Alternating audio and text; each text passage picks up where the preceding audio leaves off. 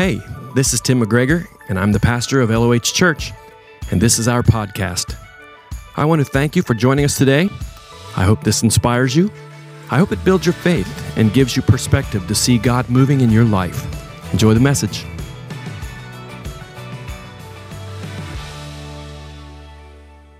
We're beginning our Easter series today, titled The Bible Tells Me So, and this is message number 1 that I've called Because Jesus Said So. And I'm believing that the Holy Spirit will renew your faith. Not that you've lost it, but just would continue to renew it. I'm believing that the Holy Spirit will re-energize your faith.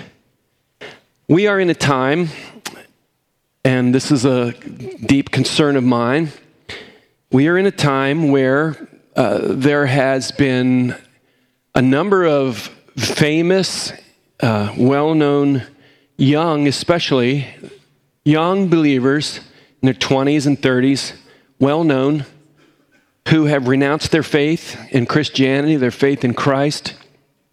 And for every popular and well-known believer that's done that and is doing that, there are many more in the shadows.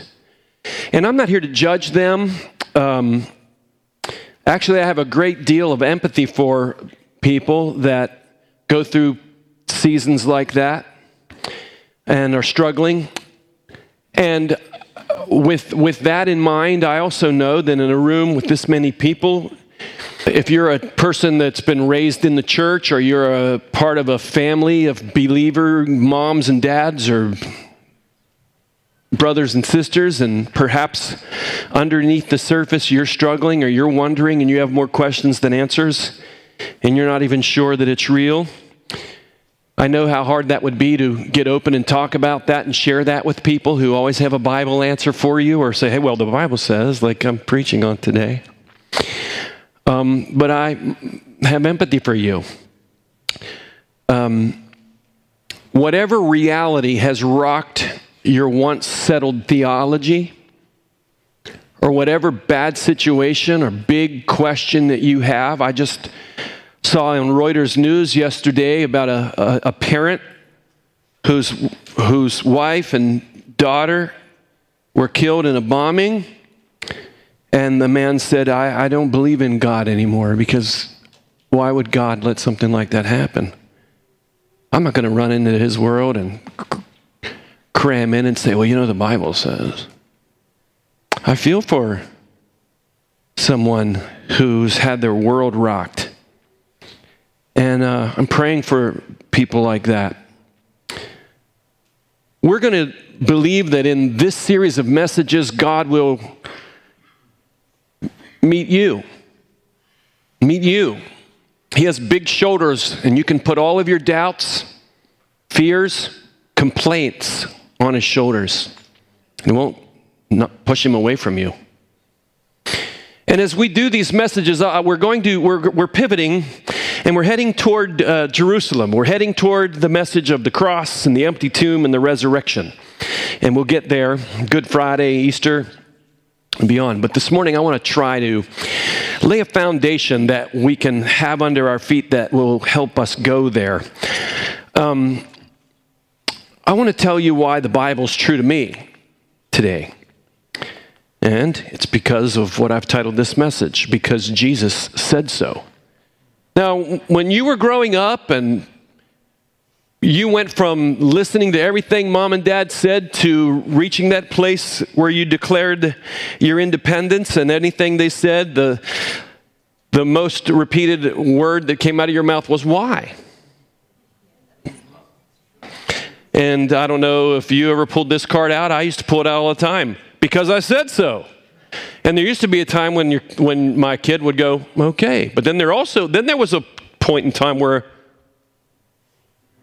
right? So you said, they didn't say that, but I mean, you know, and I have to admit, I did the same thing with my parents, right? Once. No. But I want to talk to you today about why I believe we can believe the Bible, because of Jesus said so. And here's where I want to start. When I think of Jesus, I want to say this. Jesus Of all the people that have written commentaries and books about the Bible to explain, how many of you have a study Bible? You have a study Bible that has notes underneath, and this means that, and this good stuff. The greatest interpreter of the Bible, in my opinion, is Jesus. When he was preaching, he would say, in the Sermon on the Mount, he said, you have heard, and he's preaching to all of these Jewish people, mostly, who've been raised up in the Torah, which is the first 5 books, and the prophets, and the Psalms, and the Proverbs, the wisdom writings.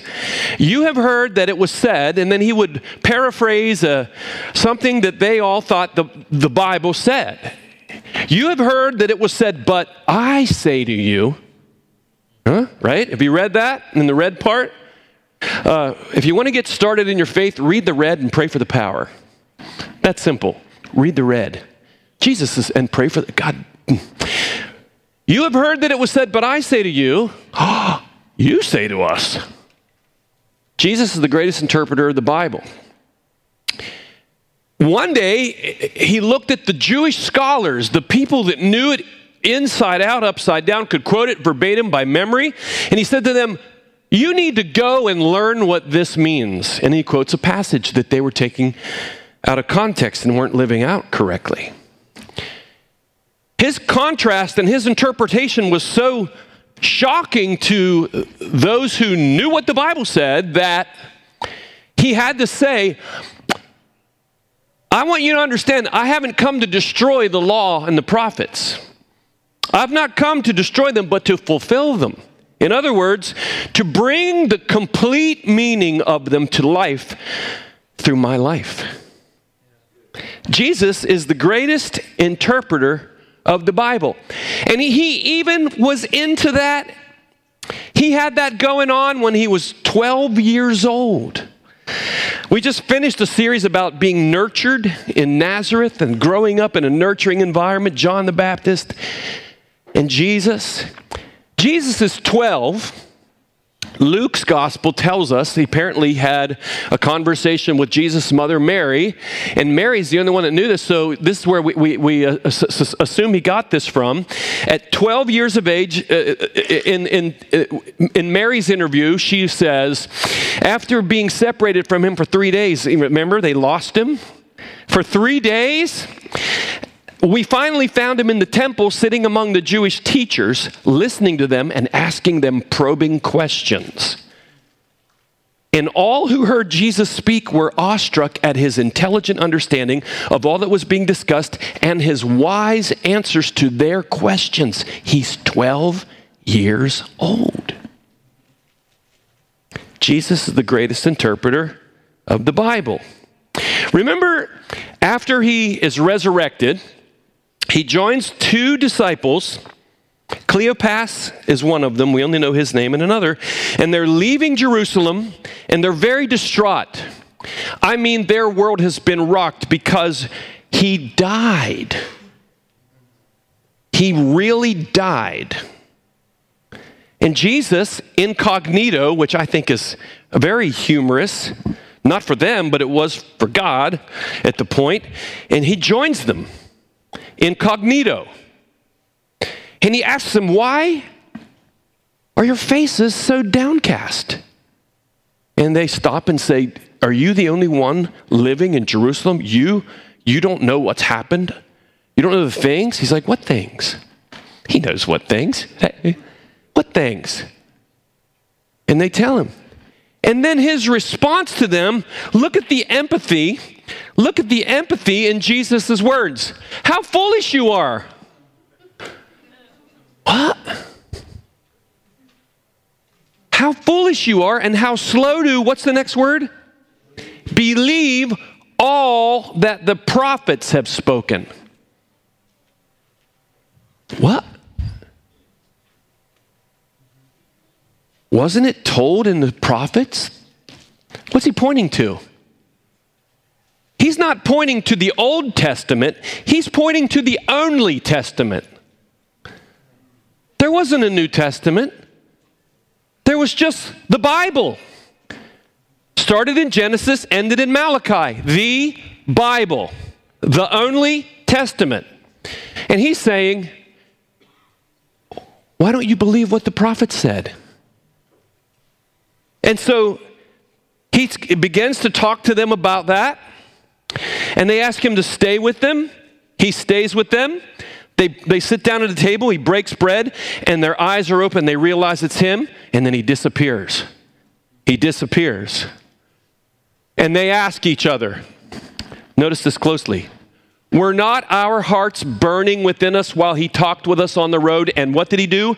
Opened the scriptures to us.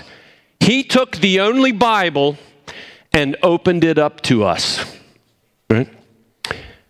The only scriptures. They didn't call them the Old Testament. It was the only testament. The reason why Jesus had to say, now, what I'm saying, I'm not trying to destroy, I'm not trying to rewrite your Bible. I'm trying to explain it to you. Stay with me. Stay with me.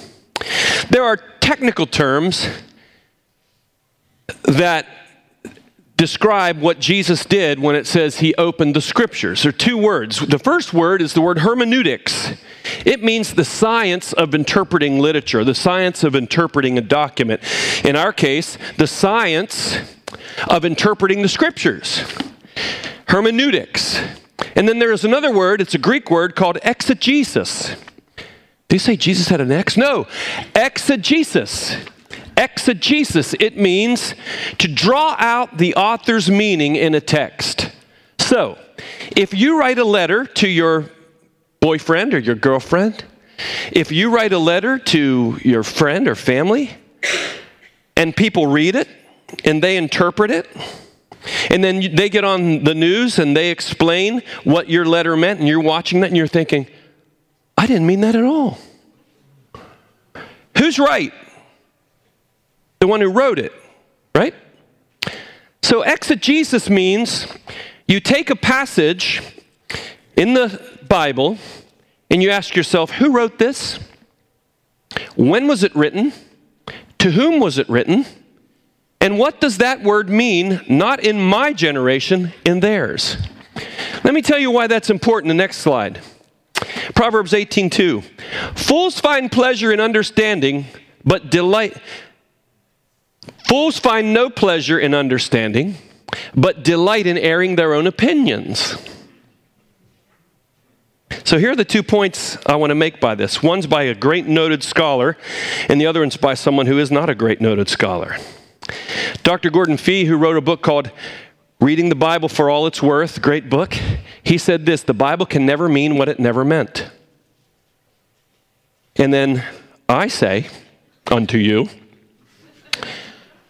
the Bible will only mean what it only meant.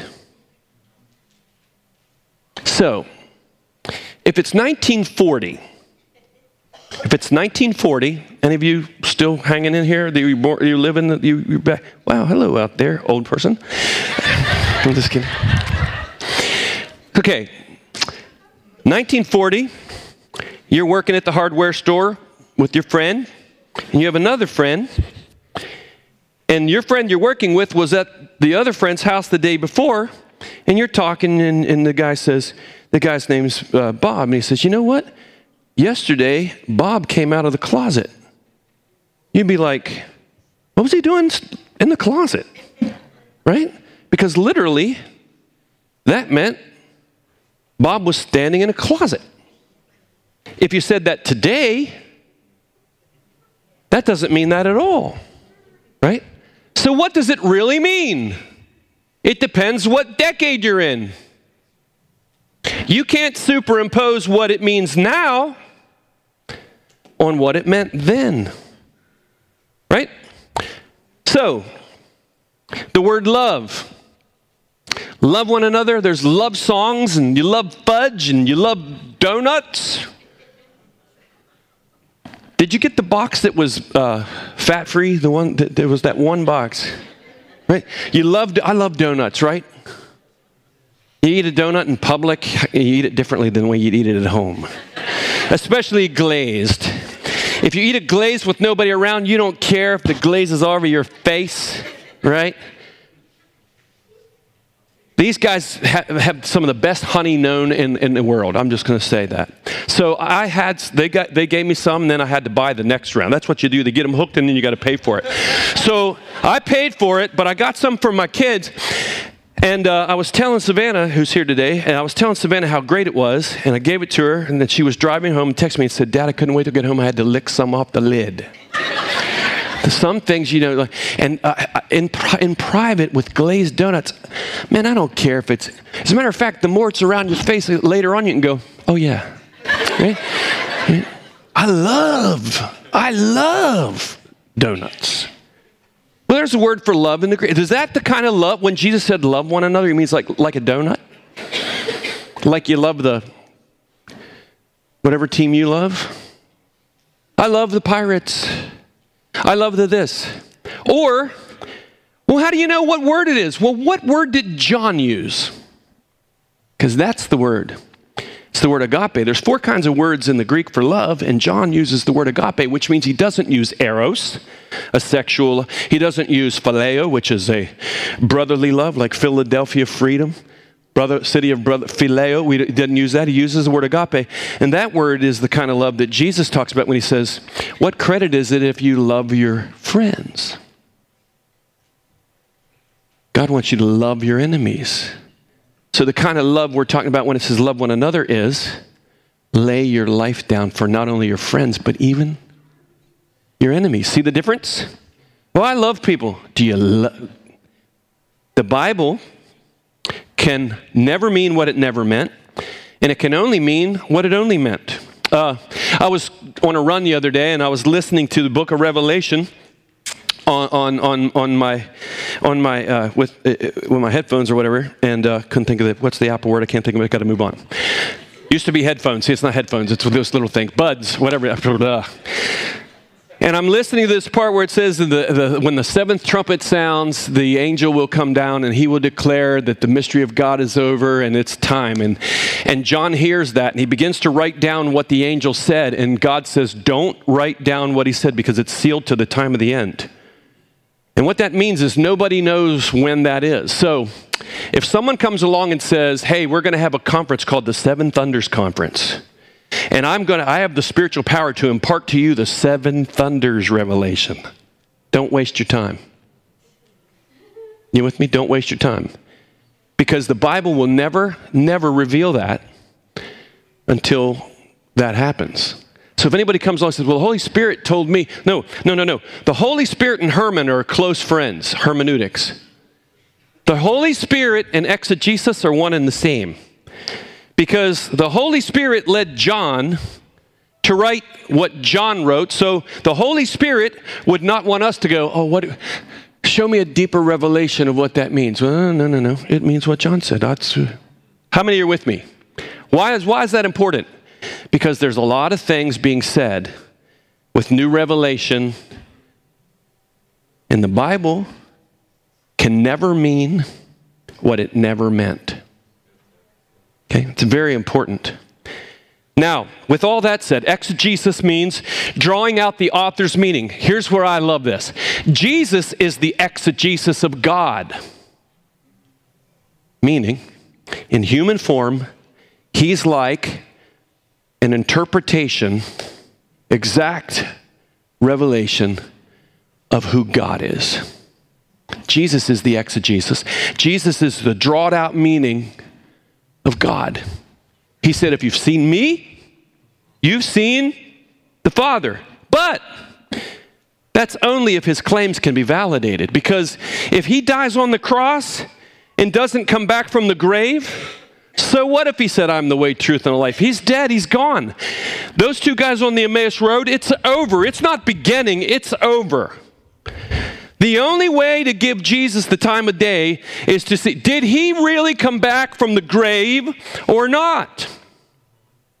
Because see, that's what the Christian faith rises and falls on. Not on whether or not it was 6 literal created days or 6 eons of time over billions of years. It doesn't necessarily matter what kind of fish the big fish was that Jonah was swallowed in. It doesn't matter. But when Jesus says, The only sign you're going to get is the sign of Jonah. For just as Jonah was 3 days and 3 nights in the big fish, so will I be in the heart of the earth. Now, if he doesn't come out of the grave, who cares what Jonah did? What does it matter? But if Jesus comes out of the grave, he validates Noah and the ark. He validates Jonah. He validates Abraham. And oh, watch this. He validates that God made them male and female in the beginning. Male, female. Well, what are they? I'm going to create my own definition.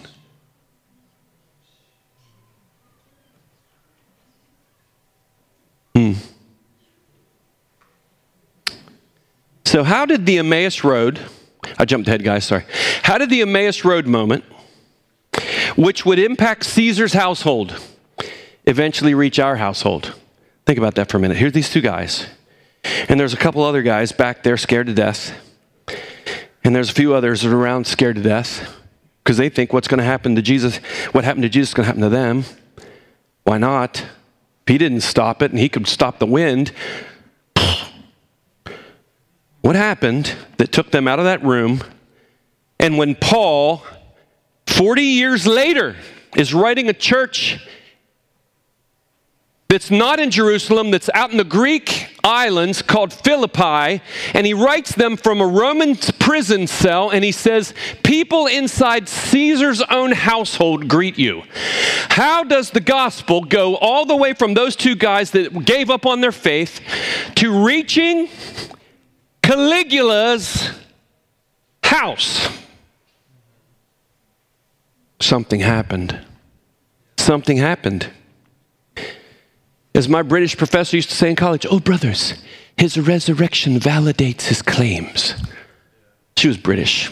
I loved how she talked. It was like, anyway, I try. Look what Jesus said to the Jewish leaders. I love this. The Jews then responded to him. Remember when he drove out the money changers in the temple? They said, what sign can you show us to prove your authority to do all this? And he said, destroy this temple, and I will raise it again in 3 days. They replied, it has taken 46 years to build this temple, and you're going to raise it in 3 days? But the temple he spoke of was his body. Look at this. After being raised from the dead, when you come back to life again, your words have a little bit more power. Right? There you are.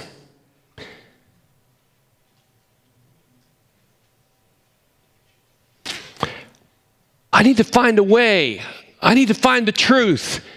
I need to find the life, says the professor, and the 28-year-old raises his hand back and says, sir, I'm the way, the truth. He goes, who do you think you are, God? Stick around. Then they believed the scripture. What? The scripture? The scripture pointed, again, the only testament there was the old. There was no other Bible. The Bible was put together a couple centuries later. The reason why non-Jewish people in Western civilization carry around a copy of the Jewish scriptures is because somebody was mentioned in the Jewish scriptures that rose from the grave, and people saw it, eyewitnesses, and went throughout the entire Roman Empire telling that story. And 11 of the 12, except for Judas, gave their life when they could have caved and said it was a lie. They died. Some were crucified upside down. Some were flayed alive with knives. Some were speared to death. And every one of them died. And with their dying breath said, we saw him alive after he died. What do you do with that? And then the Jewish scriptures, when the apostles went to the synagogues all around the Roman Empire, they opened up the only Bible there was. And they said, look, Hosea, after 3 days, we will be raised. There was one. Stories about lambs, stories about the ark, and he pointed to all these things. The words that Jesus said could be validated from the scriptures, but it wouldn't have mattered if he doesn't come out of the tomb. Here's another passage I love. Here's what Jesus said to the scholars who didn't believe in him.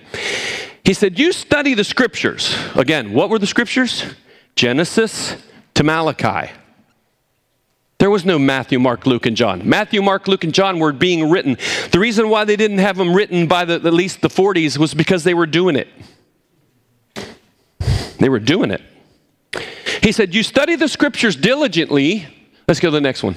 You study the scriptures diligently because you think that in them you have eternal life. These are the very scriptures that testify about me.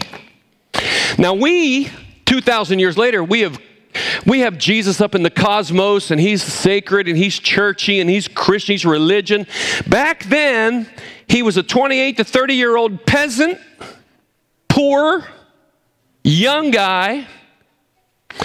At my age, no disrespect to those who are 25 to 35, but I could still see you as a kid. Now, when I was a little kid, I thought 25 and 30 was, wow, I thought 50 that's like George Washington. But now that I'm George Washington, I think sometimes, no disrespect, but I think 25, 30, you're just getting started. So here's this peasant from up in the hillbilly hills of Galilee saying to them, you know those scriptures you've studied for 25, 30 years that you carry around in the little phylacteries wrapped around your head? They're about me.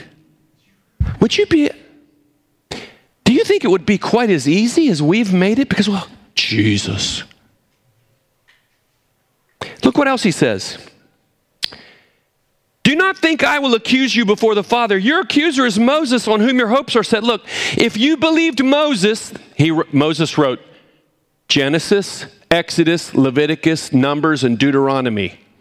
Jesus says, if you would have believed Moses, you would believe me, for he wrote about me. Now look, that means that it's impossible to have a full understanding of who Jesus is without having the faith that points to Jesus energized in your life by going back into the book, because Jesus walked out of the pages of the book. And the only book, the only scriptures, the only Bible. Hey, have you found Jesus in Leviticus? He is saying, if you read the book of Genesis, Moses is telling you a story, but they're shadows of the real light. I'm in those stories. Same with Exodus. Same with Leviticus. Isn't that interesting? But since you do not believe what he wrote, how are you going to believe? What else? What other frame of reference are you going to have besides that book to understand me? In other words, if you're reading the New Testament, right? If you're reading the letters of Paul, how do you understand some of the things that Paul's trying to make clear to a New Testament believer without understanding the Old Testament? Because the Old Testament's mentioned all over it. How do you understand the relevancy of the priesthood? You're saying about the blood. The blood? What do you mean the blood? The blood? Without a frame of reference of the Old Testament, what's the blood mean? We sang, oh, the blood of Jesus. What does that mean? I was thinking as we sang that, for if there was a Jewish person in this room, they'd be like, what? Are you saying that the blood of, because they're going, the Bible, you see what I'm saying? Look in Luke 24:27, because this is going to be our journey. The reason I wanted to lay this foundation is because we're going to do verse 27. This is Jesus before he is ascended to the Father, and beginning with Moses, Genesis, Exodus, Leviticus, Numbers, Deuteronomy, 5 books, Torah, 5 books. Beginning with Moses and all the prophets. Some scholars believe that the prophets start Joshua all the way through. Some call Joshua and up through the Kings and Chronicles, the historical narrative. It doesn't matter either way. But in this place, he's calling the scriptures, the only scriptures, Moses' writings, and then from Joshua all the way to Malachi. Look what it says. And beginning with Moses and the prophets, all the prophets, he explained to them what was said in all the scriptures concerning himself. Next verse. And he said to them, this is what I told you while I was still with you. Everything must be fulfilled. From where? In the only testament.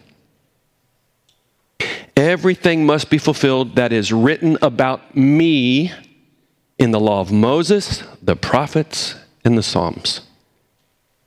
And here's what I'm going to ask that God will do for us. That he opened their minds so they could understand the scriptures. You're talking about having a deeper faith in Jesus? A deeper understanding? We're going to go there. We're going to go there. And here's why. Because this will energize your faith. My prayer for every believer, every person that's a believer, every person that's in the book, that you will stand in awe of Jesus, who comes out of the shadows in the light. That you will not only have your face in the book, but your heart in the book. And that the Holy Spirit will stir your faith and new sense of wonder when you see how that Jesus is speaking through the life of Joseph in the Old Testament. How that the curse from eating the fruit off a tree is carried by the seed of the woman who was cursed for hanging on a tree, to take that curse away from you and me, to free us and emancipate us and create an exodus for us that never ends. And how he suffered for us. All foretold. And that by seeing that, you'll also realize that there are other things that have yet to happen that are not only mentioned in the new, but found in the old. And that's where we're going to go. Now, if you're here today and you fit the description of the person I talked about earlier, and you're hearing your favorite worship singer get on and say, you know what, I no longer believe. And you ask them why, or drill in deeper, and you find out that usually there's some sort of traumatic thing that took place with a why question. And as loud as that can be, and as shaking or as that can be, we fail to realize that there are always people who experience the same thing, and maybe worse, who get stronger in their belief. And what I'm praying for you is that's what's going to happen for you. And if you've yet to come to believe, here's what I hope happens to you. And it's the last passage I have from Acts 26, when the Apostle Paul is speaking to King Agrippa, the Jewish king, Herod Agrippa, late 50 AD, maybe 60, and he says this. He's told him about how Jesus appeared to him on the road to, and he tells it, and he says this. He doesn't appeal to that. Here's what he appeals to. Look what he says. King Agrippa, do you believe the what? Prophets. In other words, if you are familiar with Isaiah, with Daniel, with Micah, and I know you believe them, if you believe them, what I'm talking about happened. What they were talking about in 722 BC, in 650 BC, in 400 BC, I saw him. King Agrippa, do you believe the prophets? I know you do. And Agrippa said to Paul, he starts shaking, man. Do you think that in such a short time you can persuade me to be a Christian? What I'm praying is over these weeks, if that's you, you believe the Bible, but the Bible hasn't arrested you. You know he's out there. You know you can reach God. And you know Jesus. And you see this stuff going on in Russia. And you think, well, someone told me the signs of the times. And how close are we to the ark, baby? How close are we to the ark? Can we get there? I mean, can we have the car ready? When we get the ark and make sure. Do you have any idea when they're going to close the door? Do you know when they're going to close the door? I had a friend when I first became a believer at 17 years old, and I started reading prophecy about the times of the end, and it was 1979, and Russia was invading Afghanistan, and I thought, hey, this is that. And I went to one of my drinking buddies' houses, I sat in his living room, and I told him, I didn't talk about scripture, I just had a bunch of guys that I'd heard preach about Jesus is coming on Thursday. And I told him all that, freaked him out so bad, freaked him flat out. I thought Jesus would be back at least 2 weeks. That's been a little while ago. But I ran into his grandmother a couple weeks after that, and she said, Timmy, that's what they called me. They still do. Some do. Timmy, would you go and talk to, named her grandson again, because I don't know what you said to him, but he walked around in a daze for a couple days. He said, I've been praying for him to come to God, come to Christ. That guy was in the 8 o'clock service this morning.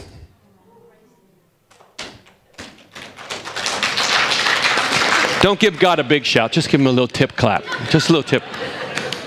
Oh, that's wonderful. I'm so impressed with your abilities.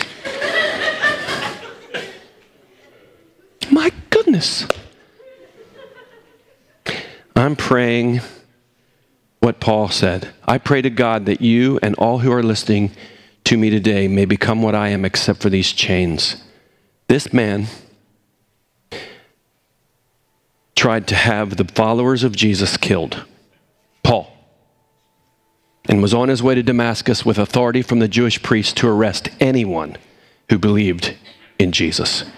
And on the way, before lunch at noon, a blazing light hit him, and he heard a voice say, Saul, why are you persecuting me? And he says, who are you, Lord? Now imagine hearing this. I am Jesus. So this guy goes from that guy to a guy who is not only willing to preach, to get beaten, stoned, left for dead, and get up and go to the next town and do it again. How long do you do that? And he didn't get paid for it. He worked selling tents to support his own ministry. He didn't get paid for the gospel. And he'd get up and do it. And he went, the reason why he is talking to Agrippa is because he went to Jerusalem when others were saying, don't go there, and he gets arrested there. He wants to get to Rome and preach to the Romans, even if it means he dies. What makes a person do that? What makes a person not walk away? Something happened to him. And God can make something happen to you. Now here's the thing. If Jesus didn't, listen, what are we doing here?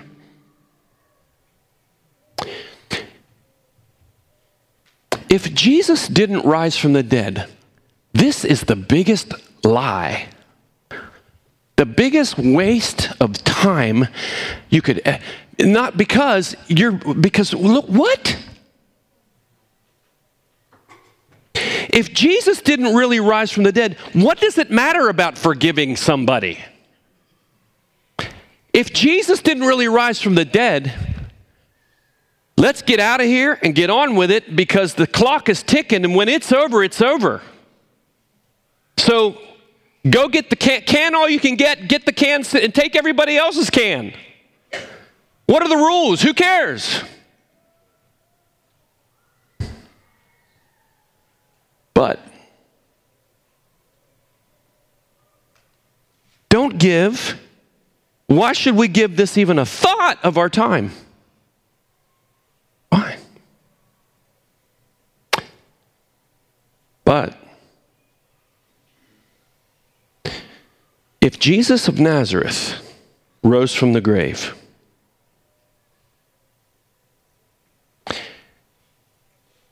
we should not only give that a second thought, that should be the thought through which everything in our life is filtered.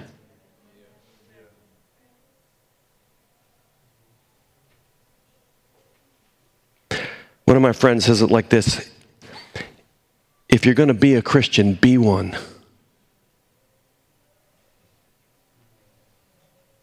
What kind? I remember sitting in a chapel in Southeastern University, and a guy that just came off the field from India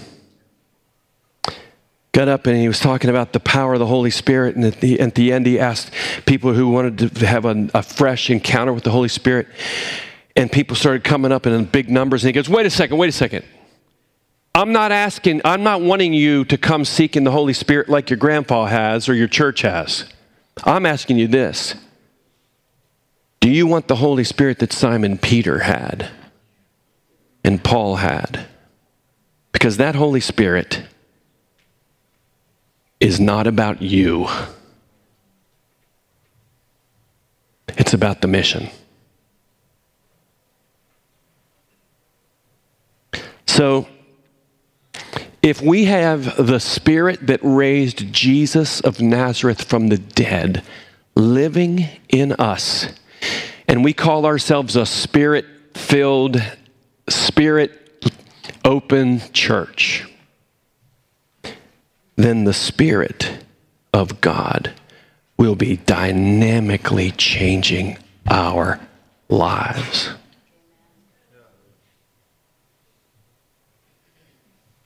I want everybody to stand, please.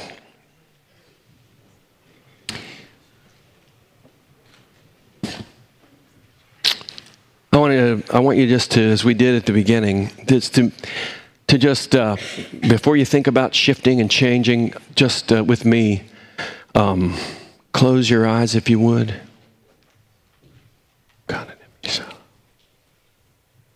And just create a personal place between you and the Lord. If you're struggling with your faith, I remember my father dying at 62 of a out of the blue brain aneurysm. And I remember the night before having my buddies, there were prayer warriors. I mean, people that could get a hold of God in prayer, praying with me that God would raise my dad up. It was the Tuesday after Easter in the year 2000. And I really believed with every fiber of my being that I was going to walk in that room in the morning and see my dad getting better. And he didn't get better. He died within 24 hours. And that rocked me. Because the Sunday before that at Easter, I preached a message about how God can do miracles, impossible things. And you know, I confessed this to our church for years. I kept myself from preaching on miracles because I didn't want to, I'm ashamed to say this, I'd say this to God, I didn't want to give you false hope. And I really struggled with that. I never stopped believing that God could do anything, but I just never saw him do anything like that when I needed him to do it for me. And it rocked me. It rocked me hard. It rocked me so much that I didn't preach on miracles or healing for probably 20 years. And I stood right here and apologized to our church. You know why? Because one day the Lord got through to me, and here's what he said. You have not, and he said it lovingly to me, you have not been given permission by me to be an arbitrator over what I want you to preach from this book. You can't rob others from experiencing a release of my ministry based on the own trauma that shook your faith.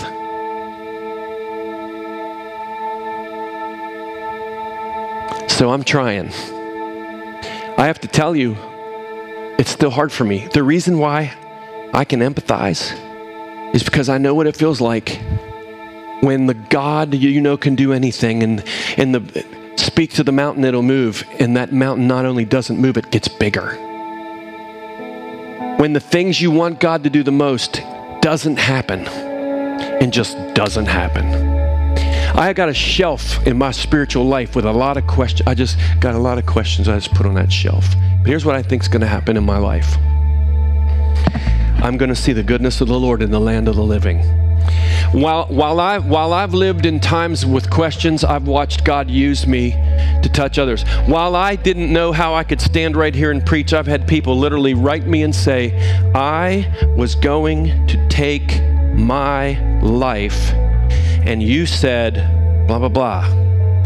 And God said to me, keep going. And I went back to my manuscript and thought,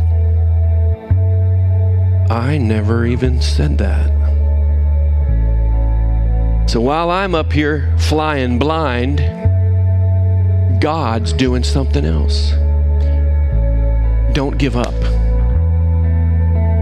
If all you have is questions, if you feel like you're on the water and the waves and the wind and you're sinking, you're to hear now, Jesus will grab a hold of you when you can't grab a hold of him. Here's what I want to pray over this side of the room first and then over here.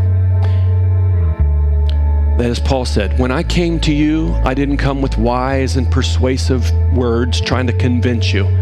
I came with a demonstration of the Spirit and power, so your faith wouldn't rest on the wisdom of men, but on the power of God. So wherever you are and whatever's going on or hasn't gone on, or you want to go on and need to go on and it's not going on, or things are going on and you're thinking, thank you, Lord, but I really need this instead of that, and I don't mean to be picky, but this would really help me more, and I don't know why you don't see that, and I am struggling here.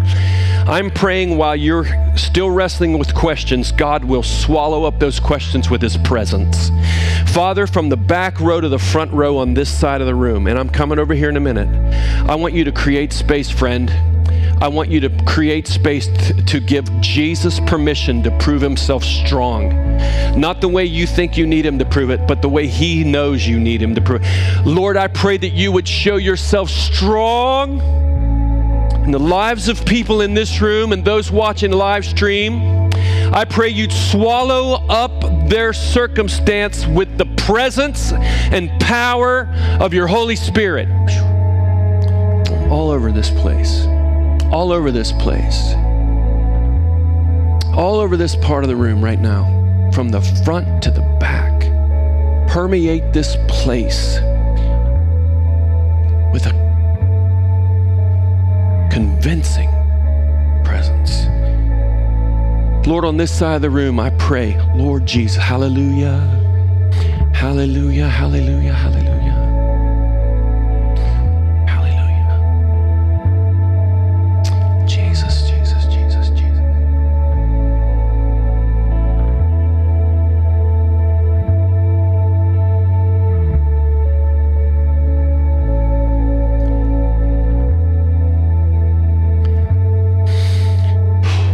Some of you are convinced your life is over, and the people that love you the most are even confirming it's over. And the Lord is saying to somebody, it is just beginning. It's just beginning. Do not listen. Do not look. Don't trust your feelings.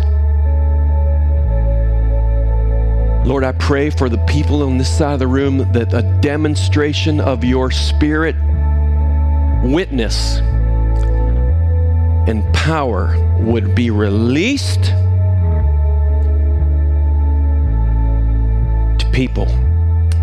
I want everybody in this place, if you would, to just say this to the Lord. You can whisper it, you can say it in your heart, or you can say it out loud, or you can shout it from the rooftops. Lord, I receive your presence. Say it again. Lord, I receive your presence, Jesus. Lord, I receive your presence.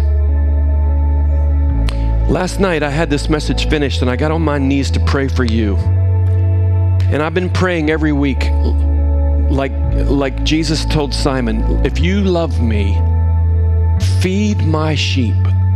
And I get down on my knees on Saturday night and I just take a couple minutes before the Lord and I say, Lord, I have this and I feel like you gave it to me, but Lord, it doesn't matter. My goal is not to preach it well. My goal is not to get through on a certain time frame. Here's what I pray, God. They're your sheep. They're your people. Lord, if there's any way you can use me, feed them. Feed them what they need. I am limited. I'm just a guy. Feed them. And hey, listen, and he led me to Zechariah 10. I don't even study Zechariah. I read Zechariah 10 and it says, this is spring weekend, right? And then it's spring weekend. And I found this verse that says, this is crazy. It says, ask the Lord for rain in the time of the spring rains. Got that last night. Let's ask him. The rain is his presence. The rain is his presence. Come on.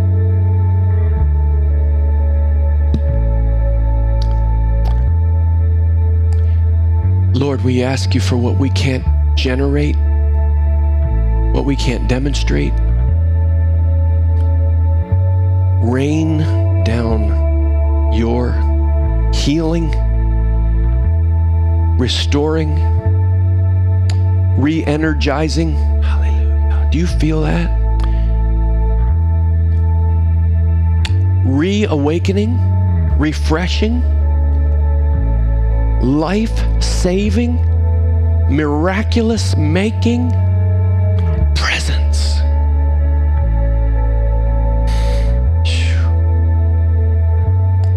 In this place. In this place. And while we sing this song, give God permission to minister to you. Just put your questions on the shelf. They'll be there later if you want them. But just let God minister to you before you go.